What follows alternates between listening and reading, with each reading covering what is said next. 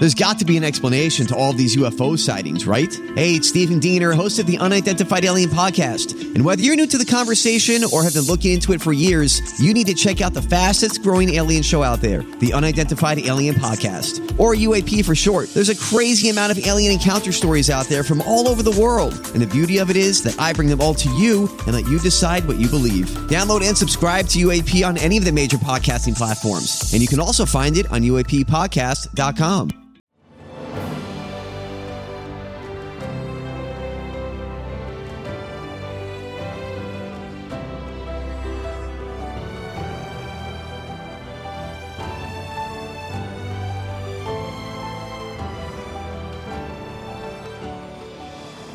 Welcome to the newest episode of Beyond the Fame with Jason Fraley. I'm your host, Jason Fraley, picking the brains of the top filmmakers, musicians, and artists of our time. Arena Stage in Washington, D.C. presents the world premiere of the Frederick Douglass musical American Prophet, now through August 28th. I spoke to Marcus Hummon, who co-wrote the book and wrote all of the songs after a Nashville career writing hits like One of These Days for Tim McGraw, Cowboy Take Me Away for the Chicks, and the Grammy-winning Bless the Broken Road for Rascal Flatts. Hey, Marcus Hummon, thanks so much for joining us on WTOP. Oh, I'm glad to be here. Thanks for having me. We are talking to you. I mean, I'm all excited because I know all the huge country hits you've written, from Bless the Broken Road on and on and on. We can get onto that maybe at the end of the interview. But first, we got to talk about the real reason we're talking, because you wrote the music along with a bunch of other talented folks for American Prophet, the Frederick Douglass musical that is at Arena Stage now through August 28th. Now, we interviewed the star, the gentleman that plays Frederick Douglass, a couple weeks ago, but I wanted to follow back up and sort of see how it's going and take sort of a music angle. So I guess first, tell me how you got involved with the project. Did Arena Stage reach out to you, or how did you get tapped to do it? Sure. Well, I'm actually the co-book writer, and I actually started 7 years ago, almost 8 years ago now, by myself with a project which was kind of a song cycle, but I used some of Douglas's language from his first of 3 autobiographies, and but it wasn't really wildly ambitious, but it was beautiful in its own way. A lot of choral music, and I started to read the other 2 biographies, and I realized how extraordinary Douglas's life was, even beyond that first book narrative. And the fact that, that he had been friends with John Brown, and he had this really interesting relationship with Lincoln. Yeah. And then I wanted to really make a big American musical. And so I wanted to have a co-writer on the book, and I wanted to have a great director. And so I had some theater contacts in New York, so I've done a lot of theater on the side, much to the chagrin of my country publishers, by the way. And, do it all. That's like the worst thing you can do. What, you're doing theater? No. And anyway, I found that there was this guy, Charles Randolph Wright, and everybody said, no, he's the guy. He is absolutely the guy. Yeah, but he did Motown the musical, right? Motown the musical. But he also had he had sort of street cred in terms of his politics, his cultural vision. There are just a lot of aspects about him, and everyone was like, really. But they were all also saying, he may not want to work with you. He's just not just like anybody, And anyway, he did finally. I kept sending him materials, and he didn't even listen to them. But then he finally came to Nashville. I think he told me because he was actually there to see family, and we put together a little, couple of scenes and a speech or 2 from Frederick, and about 4 songs. And at the end of it, he just said, play that first song again, and it was the only song that remains from the original. Which one is it? It's called, the opening piece is called "What Does Freedom Look Like," which has also was subsequently recorded by Jennifer Warnes, she has a very interesting version. But that's the only thing that exists from, that and a couple scenes are there. Everything else, once Charles got involved, he was like, let's get to work. And so that was for me the beginning of a lot of exploration, both as a script writer, but as a composer, because I knew or at least I felt I knew what the show should sound like, but the songs, in a sense, really in essence, had to be written, because there was a little bit of a body to work from, but nothing. it really happened. Things got rolling, and they got rolling fast. Right. And Charles and I, Charles is an extraordinary, not just an extraordinary artist, director, and collaborator, a script writer. He is just an extraordinary human being. And that also was what I needed. I really needed someone that I could, I felt a sense of, mutual empathy and vision. For example, we early on decided that we wanted to not just explore Douglas's sort of ascendancy during this period up to the age of 47 in 1865. I wanted to end the show with the death of Lincoln and with the end of the Civil War, partly because we did not want to do a full biopic, and because he had another 30 some years of really interesting things to do with his life. But that first 47 years, that's really the stuff. I think that's where the fire, pardon the reference, but that's where the fire really kind of is. And he was all about that. And also he was all about the idea of that if possible, if we could use Douglas's language in the show, it would give people a sense of what an extraordinary writer and orator he was. And it would take a while, but, and some real due diligence. We had scenes from autobiographies, scenes with John Brown, scenes with Lincoln. Mm-hmm. But we would have to find pieces of journalism and pieces of speeches and his many writings to try to flesh out conversations. I mean, obviously, it's when you see the show, it's not all, when he's speaking, it's not all Douglas, but we think it's about 85%. Yeah. And that gives it a sound that one of my sons, one of our sons, we have three sons, and one of them is a singer-songwriter, performer, Levi, and doing real well. But he came down twice. He flew back in a second time, and he said, one of the things he said to me, he goes, why are we so dumb now? How is it that people spoke like that? And I was like, well, people didn't speak like that necessarily. Douglas spoke like that. The most eloquent, elevated among us might have at Lincoln Douglas, but not everybody. Yeah, exactly. And the other thing that Charles and I both really set out to do was that we really wanted to talk about his wife. And right, that's what he was telling me, that you really, Cornelius Smith Jr. was the guy's name. He said that you really elevate the story of Douglas's wife, and she never really got her due, Anna Douglas, before this, but this show really elevates her. Talk about that a little bit. Yeah, well, honestly, she's been kind of denigrated historically, and really for no good reason at all. I mean, because she's a woman, because she's Black, because she's older than him, because people said that she was illiterate, which, by the way, her family her daughter ended up writing a book in her defense, which in and of itself is significant. Why do you have to write a book in the defense of your mother? Right. After she's been married to your dad for 45 years, they have 5 kids, 21 grandchildren. Why are you writing a defense? Well, the reason is because she needed a defense. And the reality is that this is a woman who basically masterminded Douglas's escape from slavery, and therefore was probably already a soldier in the Underground Railroad. Mm-hmm. We know for a fact that she ran the railroad through their Rochester home. She took care of all the money. He was on the road, pretty much constantly during the 1840s and 50s. And she did the lion's share of raising the kids, and clearly was a significant backbone in the story of Douglas. That there's one of the songs that we have.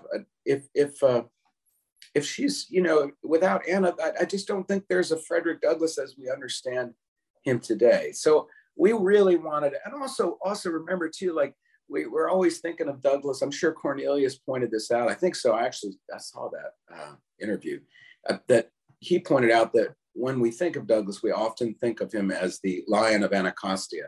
Yeah. As the elder statesman, and we're looking at a young man that, we think he met Anna at about the age of 18. She would have been 23. And it was Baltimore-ish, right? Because he was a slave in Maryland, and she was a seamstress, sewed in a sailor's attire to help escape. Like it's an incredible story, the Anna and him together.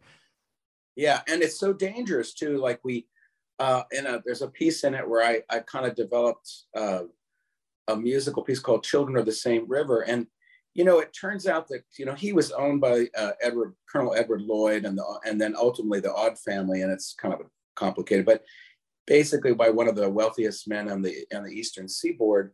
But he lived right there in Talbot County. So that's the same basic area that not only Anna, but Harriet Tubman is from. It's right, like exactly. There's something in the water there, Exactly. Yeah. So they really were, as the song says, they really were children of the same rivers flowing into the Chesapeake, basically, and then out to sea. So that's why it's so cool you're doing it in this area. It's like a big full circle moment.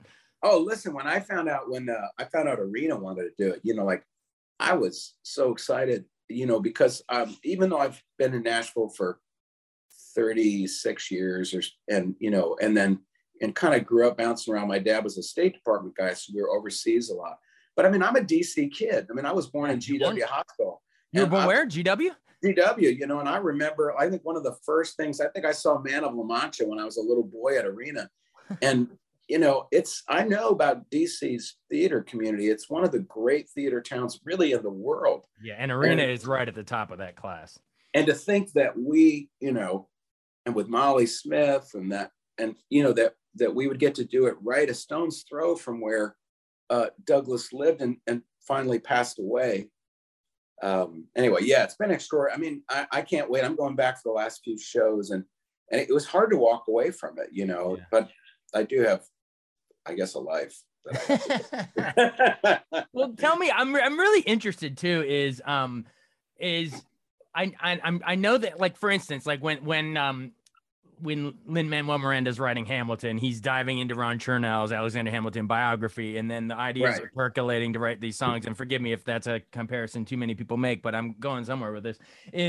I want to know, when you start diving into Douglas's 3 biographies. I guess we had The Narrative of the Life of Frederick Douglass, an American Slave. We had Slavery, My Bondage. My Bondage and My Freedom. Then Life and Times of Frederick Douglass. Right. Yeah. I will never, at the University of Maryland College undergrad, never forget reading that for the first time. And, like you, I grew up in country music up in the cornfields of Maryland, and, a country fan.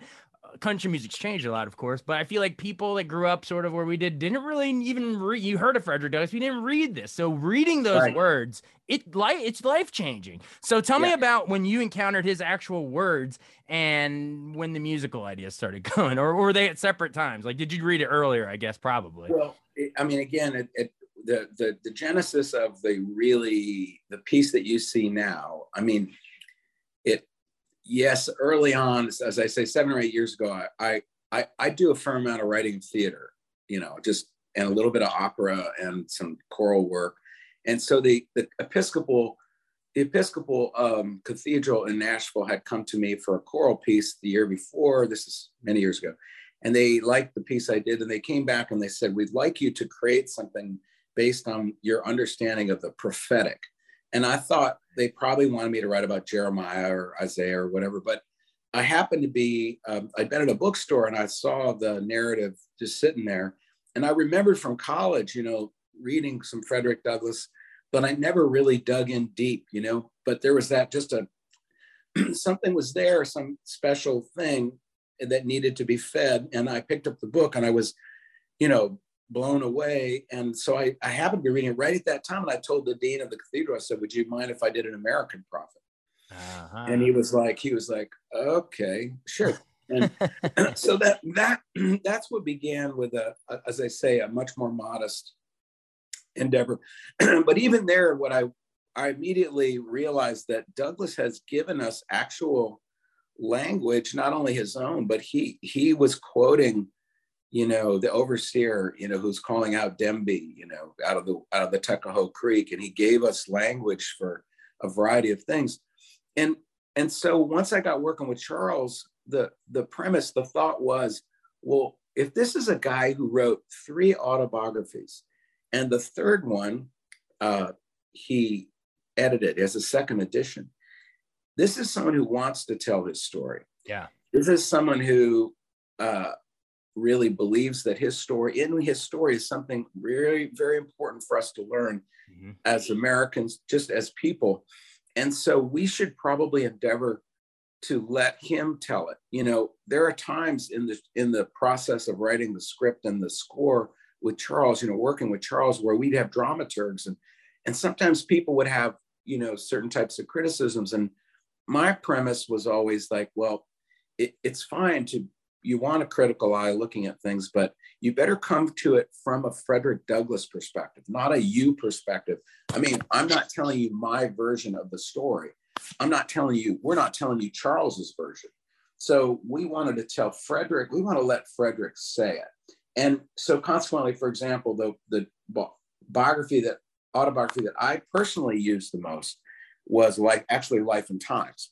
Okay. Because in Life and Times, he really delves into, well, it covers the mid, you know, I was saying Bondage, I think ends in I think is published 1855. I can't remember. Yep, but, 1855. That was the second one. Yep. It was 1845, 1855, and then the last one you're talking about. And then 81 and 92, something like that. Yep. So you nailed it. That was exactly on. Good. Yeah, I have it up in front and you got it up in your brain. Well, I tell you what, I better know it. Yeah, I bet if anyone, yeah.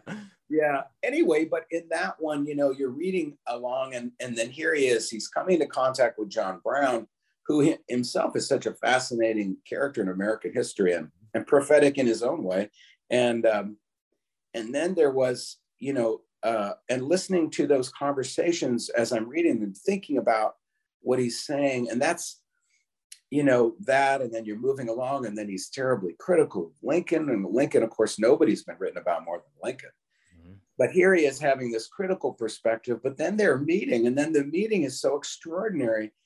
And then the transitions of Lincoln's racial conceptions just before he dies. And, you know, obviously part of the premise of our show is that, you know, the 13th Amendment and, you know, these perspectives are affected by Douglass. And anyway, I don't want to say there are people who might not have seen it. I want you to go see the show, but we make I think a strong case for why Douglass, you know, he gets for many things, but why Douglass deserved more credit for the end of slavery, at least the legal end of slavery in America. Oh, I agree entirely. And those meetings at the White House with Lincoln, and I believe he was the first African-American to actually ever be invited into the White House, I think. That's correct. They make the point that he was the first African-American to advise a sitting president. And, you know, he ends up doing it really twice. And then he has a third meeting, which is at the second inaugural. Right. And he was also about to have a tea. He was invited to tea with Lincoln and Mary Todd. And he couldn't go because he had a speech that day. He regretted it the rest of his life. Because he would never get to because that would be it. That would be it. And we'll never know, too. Like, I wonder often if Lincoln had lived, whether or not Douglass would have seen more of a role in the actual cabinet of a second administration. I mean, we'll never know. I think you're dead on. I think he would have, because I mean, we could play that game all day, because the failure of Reconstruction and the next 100 years of Jim Crow and et cetera, it sets off a ripple effect, because we don't have Lincoln anymore. We have Johnson, who, you know, it was a Southern sympathizer, and it becomes a whole thing. But yeah, I think you're right. I think Douglass and Lincoln were so tight that I think that, you know, everything would have been a lot different. I'll tell you a funny thing about, because of course Johnson really, you know, hated Douglass, and they had a famous face-to-face that didn't go well, but the funny thing is that when I tried to romance Charles Randolph Wright to work on this project with me, the wooing process, we met. Where he came in to hear a few songs and a couple scenes was the Andrew Johnson Theater in Nashville, Tennessee. Joe, it's kismet, man. Yeah, that's how that is. But and as far as the music, you know, a lot of times things just sort of, the music kind of comes to you through the characters. And also I have a director, you know, who, you know, like there's this one section where Douglas, a little boy, and he's been passed around within this family, goes to Baltimore, and then of course famously he's sent there to basically be a manservant or slave to an 8-year-old boy that is, anyway. But he's the woman there doesn't know about this sort of judicial or jurisprudence around the enslaved, and so she decides that he's obviously really bright, and she wants to. So Sophia Aud started to teach him the Bible, and that comes to us from all 3 autobiographies. So out of that comes this rant from her husband about how a slave is illegal and you'll ruin them and he won't understand anyway, and so forth. And from that, the 8-year-old realizes it, because again, Douglas is a genius. And so even as a little boy, he suddenly realizes how the whole thing is structured. Yeah. And that it's structured around keeping people ignorant, keeping people uneducated, not giving them the keys to freedom. It still is. There's different tools. There's cable news. There's social media, but it still is. Hey, listen, it may not be that long before we won't be able to tell the Frederick Douglass story. So all you're going to have is a musical. I'm with you. It's scary, but yeah. But I'll give you an example. So there he has this phrase. He goes, very well thought I. Now, if knowledge unfits a child to be a slave, to wit, one mystery resolved, and he understands that. And to me, that was clearly music, because so much of his language is music. So I started to work. I'd had a piece actually called Very Well Thought I, but it was a choral, up-tempo, kind of a weird, fun, but it was more of an oratorio piece. And here's an example of having a great collaborator, is that I was just kind of willing to let it go, because we needed tempo, and we need, a show got to have a lot of different kinds of rhythms, Yeah. And Charles goes, Marcus, he goes, we have got to have, this is not a moment for everyone.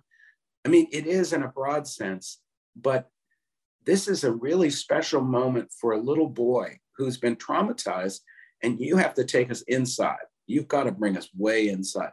So that's also what the process is like. It's also about not just me looking at things, characters, the moments, but it's having a great collaborator who says, give me a different kind of piece of music. And then so now there is a beautiful, I think really, of course, Cornelius sings it so well. And there's an arpeggiated guitar piece. Most of the show's written on piano, but and it's very lyric, and it's very, you can really feel. And Cornelius Sell, by the way, I just want to say, we have a great cast in general. I mean, but I just want to say Cornelius is just like, he just wears me out, and so does Crystal. And every time I watch the show, every time I'm moved by them, by their instincts as actors, how Cornelius has embodied this really complex character. And, of course, we'll never know. I mean, history, this is our attempt at letting, as I said, Fred tell it. But right. Man, it just works for me. And he seems like there's sort of a controlled anger at times in him. And then he breaks, and he must have been fun too, because they were in love and they're young. Yeah. But then it's dangerous, and he's out there, and it's amazing he lived through the 1850s. I can't believe he wasn't assassinated. Yeah. Anyway, no. I'm bad about Douglas. I'm so nerdy about the stuff that once I get talking, it's just like blah blah blah. Oh, you won't find a more willing participant for the nerding out about Frederick Douglass and history and alternate history and what could have been. And I'm game. Let's go. Well, I can tell you've done your reading, and like, you must know this stuff. Have you read David Blight's book? Have you tried? No, I have not. What recommended? I'm dying. What is it? Well, it won the Pulitzer. And 2-3 years ago, and it's most people, I guess, people consider that sort of the main biography. Although there are some things about it that, in the Douglass world, like, there are a lot of people have a lot of strong opinions, but Dave, I can't remember. It has the term American prophet in it, but I can't remember the name of it. But David Blight, and it's and he won the Pulitzer Prize, I believe, 3 years ago for it. Oh, that might be my summer reading. That's pretty definitive, I think. I mean, it's close to 700, I think it's 750 pages, because Charles Isherwood referenced that book the other day in his Wall Street Journal review. By the way, that was exciting. I mean, Peter Marks, getting the likes of Peter Marks and Charles Isherwood to review the show and then to survive it. watched him post stamp of approval. Yeah. Well, that's the most, to me, was, you know, like having Peter, honestly, you know, maybe it's because I'm actually a DC guy. Yeah. That actually, I have to say, that was pretty extraordinary. I mean, I really felt, I felt the entire cast and everyone were kind of blessed by that. Sure. Yeah, absolutely. Yeah. You mentioned you're a DC person, born and raised, and then moved to Nashville, but I want to know a little bit more about your story. So what took you to Nashville? Well, it's just music. You know, I mean, I was, like I said, I was born in DC, but my dad was foreign service, worked primarily for AID. And then we bounced around West Africa, East Africa, Philippines, Saudi Arabia. They eventually continued on in Botswana for many years, but I went to college up in New England. And then in the midst of all that, I was studying political science, but decided I was spending more time in the music rooms and playing clubs with guitar. And then I taught myself piano, and I got the bug, and the bug while I was in college for writing music and playing, different instruments. And it never left. I mean, I'm 61 now, and it still obsesses me. And so I moved initially to LA, which is its own long, weird trip story, and then drove cross country to Nashville when somebody heard me in LA and said, you got to go to Nashville. And I got there in 86 and I never left. I fell in love with this town, the largest songwriting community in the world, and nobody's close per capita, right? Oh, yeah. But it's also the ethos, the whole culture is around songwriting and about the ability to actually sing, play instruments, to write songs, to be lyrical. And spent years trying to get record deals, did get record deals, but that really kind of didn't work out. There was no Americana. I was probably not country enough. But interestingly, people started recording my songs. And so I had a career that I didn't expect to have. And so I kind of shifted gears and just wrote songs and wrote with groups, and then did independent records. And then I just started writing plays. I mean, I had a friend that, said, you should try it. You write story songs anyway. And I was like, well, I actually grew up with parents that were huge theater people, really, and they would, and in DC, there were the Kennedy Center and Arena and Signature, and they were, but I mean, I heard as much theater music actually growing up as I heard anything. And so once I started to make that move, then again, it was like getting a virus again, That's probably the wrong metaphor to use these days. Yeah, nowadays. Right? Yeah, I'm going to try something else. You got bit by the bug. That's worse. That's worse. Yeah, nowadays. Yeah. now we're talking locusts. Come on. Let's say just an obsession, and that obsession continues. But, from a guy who's fundamentally a songwriter, when you move into theater, a lot of the bones of the process are in songs to me. And those are my favorite theater writers too. The writers that that when you left, you were really moved deeply by songs. And, hopefully you can even maybe remember them and take them with you, or come back and revisit that. So that's kind of been my thing. It's just, I've kept my hand, and I still write with artists today. I still sit with the artists and do my actual job. I write for a company. But on the side, I go out and I tour as a singer-songwriter, and just to keep my hand in that. That's a big part of my life. But then I write theater, and I had an opera in January called Favorite Son, which was about Episcopal High School. Nice. Well, it was about a running back. I was a running back for Bullis. No way. Yeah, well, I was a linebacker, so we'd be going at it. Hey, where'd you play? Oh, it's in Frederick County, Maryland. Linganore High School. Coach Connor, who's he's gone to like a million state championships in a row. But wow, yeah, I played for Bullis. When we moved back to the United States from Saudi Arabia. My parents were living in Potomac, and so Bullis was just down the street. Oh, yeah. And I was a ball player, and I kind of looked at a couple different schools, and actually tried out as a basketball player first, but I don't, wanted to play. I've been away from the U.S. for 5 years, but my senior year I played.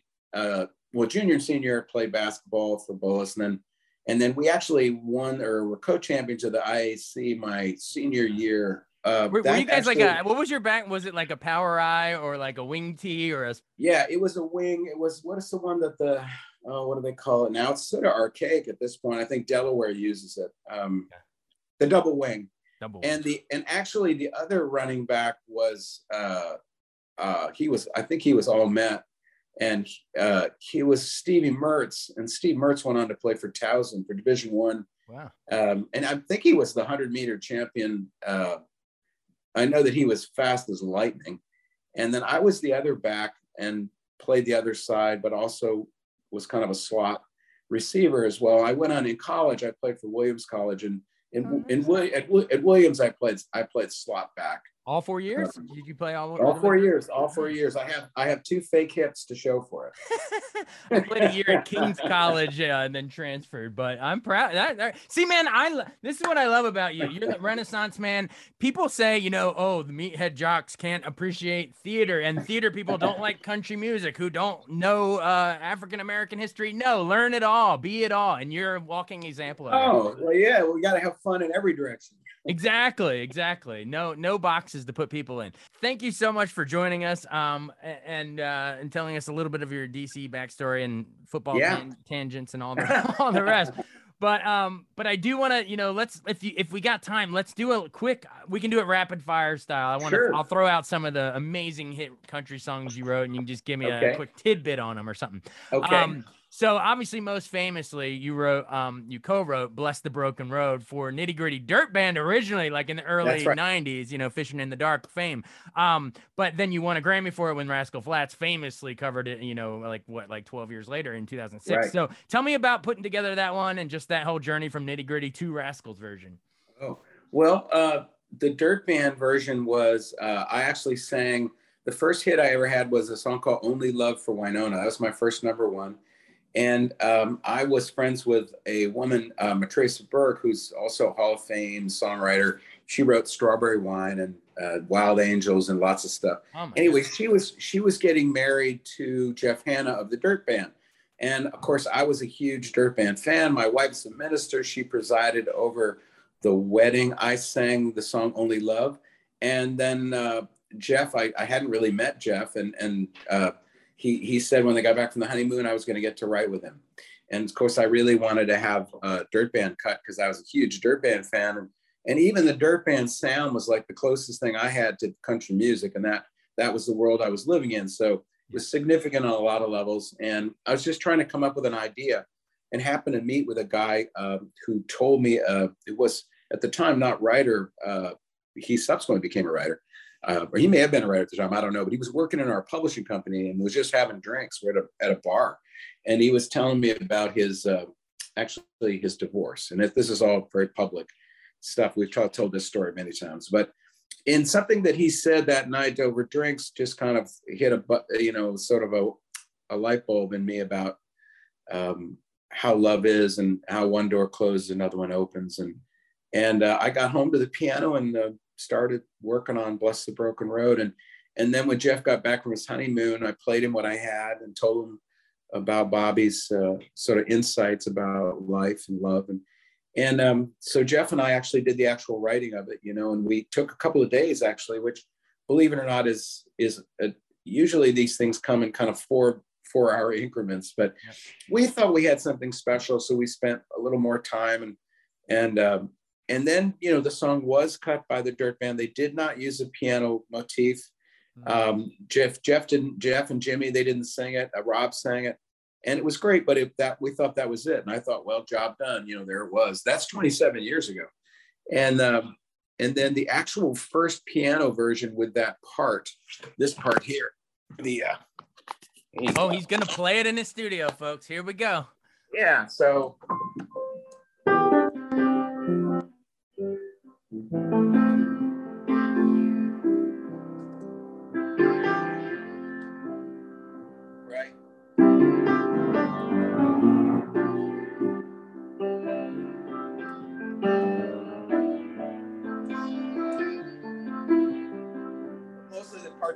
might know. So that the first time that ever happened was actually my record on Columbia, and Jeff sang background. Actually, so did Matresa on that. But of course, nothing really happened with that. And they never put that song out as a single. And then it got cut a few more times. It was even singled by a woman by the name of Melody Crittenden, and it went into the 40s. And we thought that was it, because usually you get some exposure for a song, and that's it. And but it literally, as it has been said before, it sounds cliched, but it had its own broken road. It just kept, there are people that cut it and didn't put it out that I could list, and eventually I was writing with the Rascal Flatts guys and had written a few songs for their first couple of records with them. And they used to always say, God, we love that Bless the Broken Road song. Yeah. And I'd be like, yeah, well, why don't you cut it?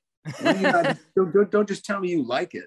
Yeah. And then they wouldn't cut it. They didn't cut it on the first record, and they didn't cut it on the second, and they didn't cut it on the third record either. But the first single they put out went out, and it didn't feel like it went high enough because they were the biggest band at that time. Oh yeah. And it went to like 12, which for them was like a dismal failure. Do you remember what it was? Do you remember which song? It was It'll Come to Me. I remember it was written by an English songwriter. And I remember it was a wonderful song. Maybe It'll Come to Me as we're talking. Sure. But they went back into the studio and they just decided they didn't feel like they had a single, even though they had this great record. It was called Feels Like Today. Feels Like Today. Yeah, man. Hey, by the way, we must have a lot in common. You play football. You're into history. We can talk all day. And you're a history geek. Definitely. History geek, music geek, theater, everything. I love it. Yeah. So they went back in and they cut one more song, and they did, Bless the Broken Road. And I remember when I first heard, I was getting back from out of the country, and I got back to my publisher, and they said, they were like, they actually cut the song. And I was like, what do you, Bless the Broken Road? And then I heard it, and it was one of those times where you don't actually always love something that people record of yours. Sure. You say you do, yeah, but you don't actually. And when I heard that recording, I was just like, man, that's like waiting on a fastball. It's just like those guys, right? They just killed it. And Gary sang so beautifully, and they didn't overproduce it. It's like you can hear all the parts to this day. It just is one of those recordings that it was sort of a magic recording, I think. Oh yeah. And it was the final perfect destination for all those broken road stops. Every long lost dream of someone else putting it out led you to where they were at that moment. Right. And now every wedding you ever go to still plays it. It's amazing. Well, I do it. I think I began to realize even before it was a hit, once it got out in the world, and again, part of it is having a minister for a wife. Sure. But I mean, I did countless weddings, countless. I mean, people would say, guess what? This is going to be our song. I'm like, well, it's kind of a lot of people's song. A lot of people. I apologize. We actually slow danced to Garth Brooks. Shameless. I'm sorry, but I don't. Yours would have been good too. I don't blame you. All right, awesome. Well, I know you got to run, and so, it's good we did a deep dive on that because that's the big Grammy winner, whatever. But I know you need to run, so I'm gonna rapid fire from here on out. All right, you can just whatever comes to your mind. But the Chicks, Cowboy, Take Me Away. Oh, and Ready to Run, I guess. But both of those with the Chicks. Yeah, so the Chicks were on their way into Sony Records when Sony was dropping me. And so that was like a really hard time. One of the songs off my record that they didn't play was called One of These Days. And that became a #1 for Tim McGraw. Tim McGraw. Wait, that's One of These Days You're Gonna Love Me. You're Gonna Love Me. And that was my second #1. And that kind of kept me from utter depression when I got dropped. And the other thing that kept me from it is they set me up with the group out of Austin. They just signed the Chicks. And I kind of knew who they were because I have family in Texas. But they'd gotten this new singer who's an Austin gal, but had gone to Berkeley on a vocal scholarship, Natalie Maines. And they changed their sound. They'd been kind of a Riders in the Sky kind of group prior and more, I don't know. But once they got her, I listened to what they were doing and it was like, man, this is right down my alley. Because roots country is my favorite. Like that's my That's my jam. And yeah, so we wrote. What do you mean, like Red Dirt or Root? What do you mean? Well, Red Dirt, but then add a Jimmy Webb twist, add a twist of harmonic significance. Like, you know, I mean, to this day, you know, I just want to write Wichita Lineman, you know, or is that Glenn Campbell? Yeah. But that's Jimmy Webb, the writer, and like his piano playing too, like the ability in country and roots music to have great chordals. Like, and if you move over to folk rock, then you're into James Taylor and Joni and Cat and Paul, and that world, the merging of those worlds is my favorite thing. And just as a singer songwriter, not necessarily, you know, because once you get into theater, then there are some other colors that come in, you know, that I'm interested in. But yeah, with the Chicks, the funny thing for me was the story I always tell is first time I wrote with Marty, the fiddling sister, we actually wrote Ready to Run, which is sort of a Celtic thing, which meets a blues thing. And I didn't know what it was. I loved it. I thought they'll never cut that. But that eventually was the first single. It was nominated for 2 Grammys for a single of the year, I guess, or by a band or whatever. And it won that. But Song of the Year, which is the one which would have been mine and hers, it did not win. But that was a great, I just didn't know. I didn't know that they would become the biggest, you know, one of the biggest bands in the world. And they're amazing artists. They're as good as I've ever seen, you know, for me, for my money. And then the second time that I wrote with them, by then they'd sold, you know, like 7 million records. And so it wasn't a secret anymore. And we ended up writing my little story. I'll give a very, very short version. It's just that by then I had to write with them. I had to drive out of town and I had to go to a gated community and there were like guards and, you know, so I got to write and I knew that I only had till 3:00 and that somebody else was coming to write and they had X amount of time. And we wrote this song and it just wasn't very good, called Marianne. I don't know why I know the title even, but we only had an hour left and she was like heating up some SpaghettiOs or whatever for me. And she told me she had a title that she wanted to write for her sister's wedding. And of course, you know, I was like, oh my God, I could get inside the family.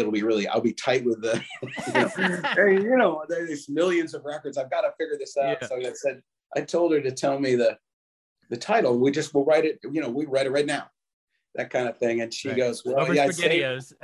She's like, I saved this title for you. And this, I've told this story a lot, but she said, or what I heard her say was, Calgon, Take Me Away.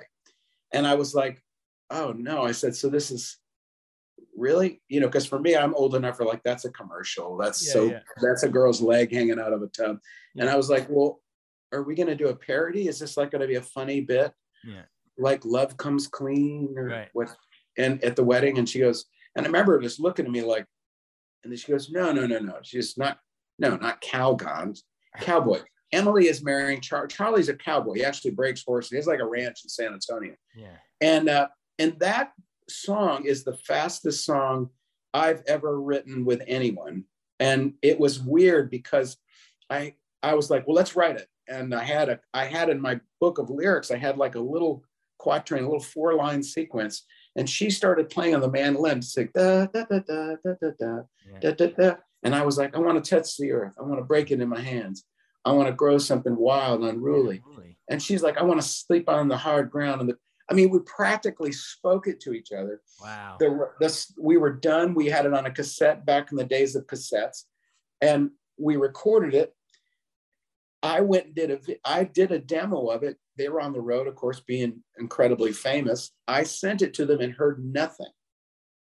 And eventually they did Ready to Run and they asked me to play the acoustic guitar on it. So I played the guitar and nobody said anything about any other song we'd written. Yeah. And I eventually got a phone call from, and they said that Sony had finally paid them money, because that was the big deal early on, not politics, but money. and that she finally had got this kind of lousy car. And she finally bought a really fancy car. Would I like to come see it at the studio? And I was like, yes, I would. So I went to the studio and they said, well, go sit with girls. The 3 women had me come. It was a beautiful BMW. And, you know, as you could imagine. And then they said, no, you sit in the passenger seat. And Natalie said to you, would you like to hear the sound system? And I was like, of course I would. And then I said, well, push the button. And I did. And there was the record of Cowboy Take Me Away, which to this day, again, along with Bless the Broken Road and maybe a couple others, Ready to Run 2 is one of the most beautiful pieces of music that I've been involved with that I've ever heard recorded. And it just, wow. I mean, just the outro is worth the price of admission. I mean, it's amazing. So when she sat you in that car and hit play, did you say, it sounds so good to me? Yes, it sounds so good. Yeah, he followed up. Yeah, exactly. Well, I expected they would play. I think I remember thinking that they'd play Ready to Run, because I could hear that on the speaker. But sure. And then it was even better. It might be there. I mean, Wide Open Spaces. There's so many, but that might be right up there with their best stuff. That's great. Well, I know you need to run, and you and I we're terrible at rapid fire because we love this stuff so much. You can tell, but hey, Born to Fly, The Cheap Seats, one of these days. I mean, there's so many. We could be here all day, but we really really appreciate you taking the time, and it's I love Renaissance man. You're into everything. Well, let's do some time when I'm in DC. Let's grab a guitar and let's play some music sometime. I don't know if your listeners like that kind of acoustic stuff. So the little room thing or whatever. Oh yeah, the tiny desk. My boss Joel Oxley was just talking about trying to maybe do some stuff like that. That'd be awesome. So you're from around here, so you probably get back up here a good bit, even after American Prophet's done, right? You probably get back up. Hey, listen, if you want to do that, I'll get on a plane. I just hope American Prophet keeps going so that we have more things that we can talk about theater and that hopefully, I know there are conversations out there, and of course the reviews have been great, so that gives us a leg up to some degree, but there's no sure thing, but I really do hope. I think that Washington DC has offered so many great pieces of theater, and I'm hoping that this is the next one. Oh, I'm all about it. So thanks for doing this. And yes, we'll arrange it. We can get you in studio playing or anywhere. Yeah, let's make it happen. I'll bring my banjo. Bring the banjo. My wife has a banjo-lele around here. I can't play worth a lick, but I'll be geeking out with you. I love banjo. Yeah. Great. It's awesome. Hey, thanks for having me. Thanks for doing this. I really appreciate it. This was awesome. You bet. All right. Take care. We'll talk to you later. Bye. Bye. Thanks so much for listening to Beyond the Fame with Jason Fraley. Our theme music is Scott Buckley's Clarion. Remember to give us a 5-star rating if you like what you hear. We'll see you next time.